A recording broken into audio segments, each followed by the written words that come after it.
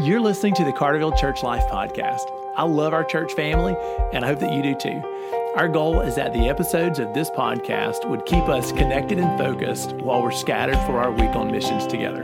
I hope that you're blessed by what you hear today.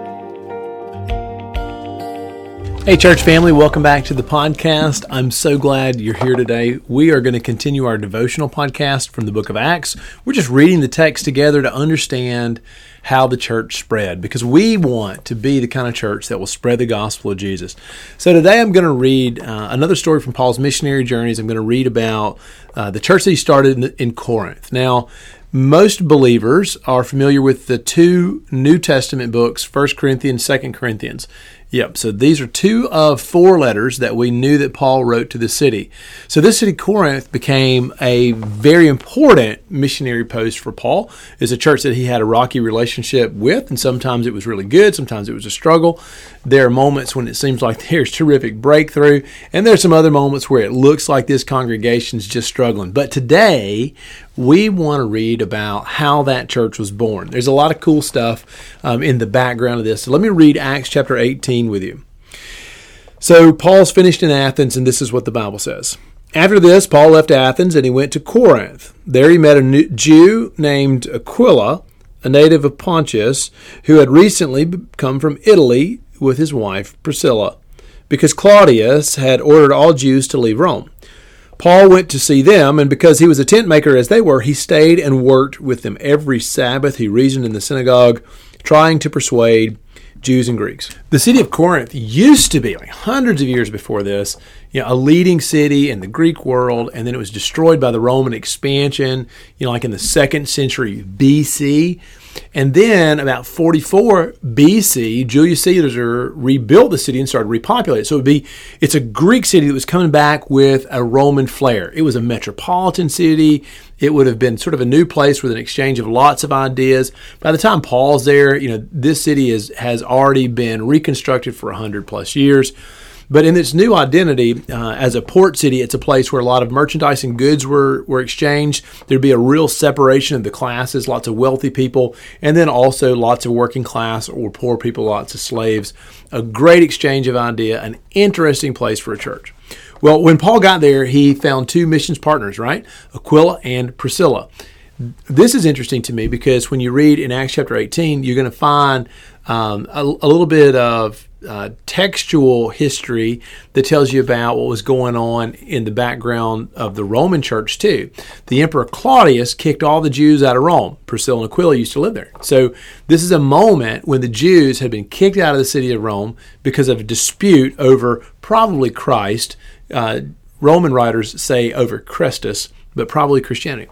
So he finds these two Jewish people who've been kicked out of Rome and have begun taking up life in Corinth.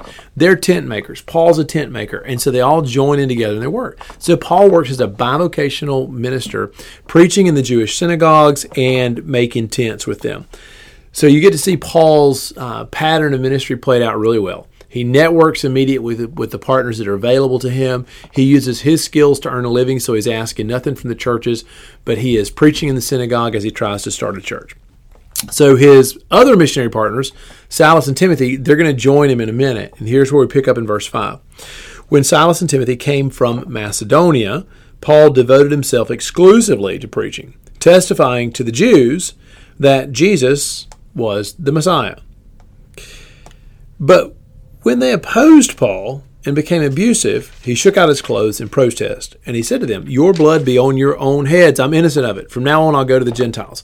You see Paul repeat this pattern in lots of cities. He always starts with the Jewish people, and when he gets enough rejection, he says, "Fine, I'm going to the Gentiles." And almost always what that means is, I'm going to step out of the Jewish synagogue. I'll take the Jews who believed in Messiah will come with me. The God-fearers from the synagogue who are Gentiles, they'll come with me. But I'm going now to the Gentile hearers outside the synagogue, and I'm going to see if I can keep building a church. And he did. Verse 7, when Paul left the synagogue and he went next door to the house of Titius Justus, a worshiper of God, Crispus, the synagogue leader, and his entire household believed in the Lord. Many of the Corinthians who heard Paul believed and were baptized. So Paul's beginning to see some productivity, but what I want you to see about this is kind of crazy that when he leaves the synagogue, he goes next door and starts preaching. And the synagogue leader, Crispus, and Crispus's entire household were converted to Jesus. And so Paul's already starting to see some missionary success among the Jews, even when he started preaching more directly to the Gentiles. So when you read the letters of 1 Corinthians and 2 Corinthians, I hope all this is going on in the background for you. That Paul's church began with a healthy blend of Jews and Gentiles, but the synagogue was beginning to convert. Verse 9. One night the Lord spoke to Paul in a vision. Do not be afraid. Keep on speaking. Do not be silent. I am with you. No one is going to attack or harm you because I have many people in this city. So Paul stayed in Corinth a year and a half, teaching them the word of God. So apparently Paul had some reason to be concerned, but in the night God gives him a vision where the Lord says directly to Paul, don't be afraid. Okay? I have many people in the city. What a cool concept. Right? That Paul knows that God has people in this city that he's chosen for salvation who will respond. Paul's just got to keep preaching. Hey, how encouraging would it be to us if God did the same thing? Like if you start to get discouraged in your Sunday school class, or you start to get discouraged in your ministry to the high school, or your ministry to the city, or your ministry to your family, and you're sort of thinking about giving up, you're thinking about holding your tongue, maybe you should stop witnessing so clearly for Jesus, and God sends you a vision that says, don't stop. I have got more people that will be saved, but you got to keep preaching. I think that's pretty cool. I've got one more thing that I want to show you, and this is kind of neat to me. It's about persecution. So you get a little historical and political connection here in verse 12. While Gallio was proconsul of Achaia, the Jews of Corinth made a united attack on Paul. So you can actually, find when Gallio was the proconsul, and you can date this moment in Paul's missionary journeys, which is pretty cool for us.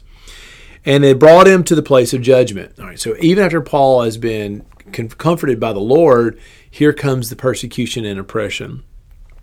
This man, they charged, is persuading the people to worship God in ways contrary to the law.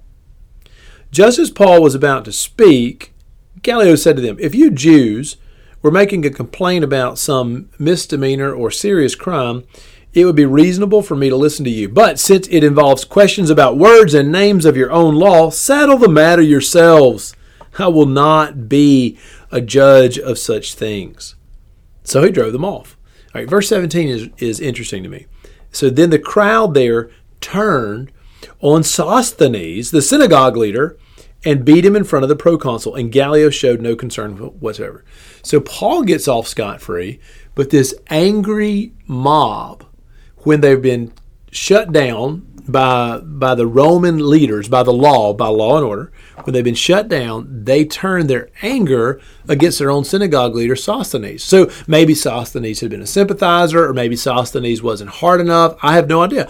But Crispus, the last synagogue leader, he's already become part of Paul's church. Now Sosthenes is getting beaten by this mob.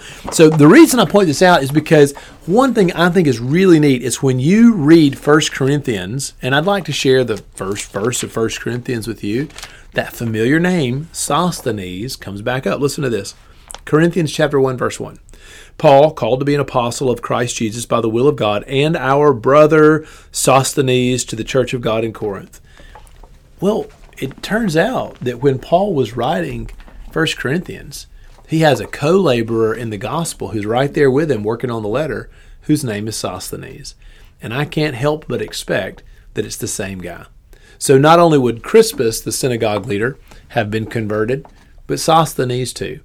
So Sosthenes, even in the face of persecution, even when he himself was persecuted, that persecution just led him farther and more passionately to Jesus Christ. And he turned his affection for these folks in Corinth, he turned it around in a way that would allow him to shepherd them for the Good Shepherd. So I want to encourage you, let's follow the model of Sosthenes. Like, no matter what persecution you might face when you turn your back on your old lifestyle, begin to lead for the rest of your life for Jesus' sake. So I love this passage. I love to read about how Paul started this church in Corinth that would have become a famous church, so important for the New Testament. This background should help you read the letters of 1 Corinthians and 2 Corinthians, but also gives you a great glimpse into the ministry of Paul, his commitment, his determination, and the kind of believers that he was discipling. People like Sosthenes. Church family, thanks for listening to today's podcast. I hope it has encouraged you in Jesus. Let's be faithful on our mission, and I cannot wait to see you this Sunday as we celebrate the resurrection of Jesus Christ.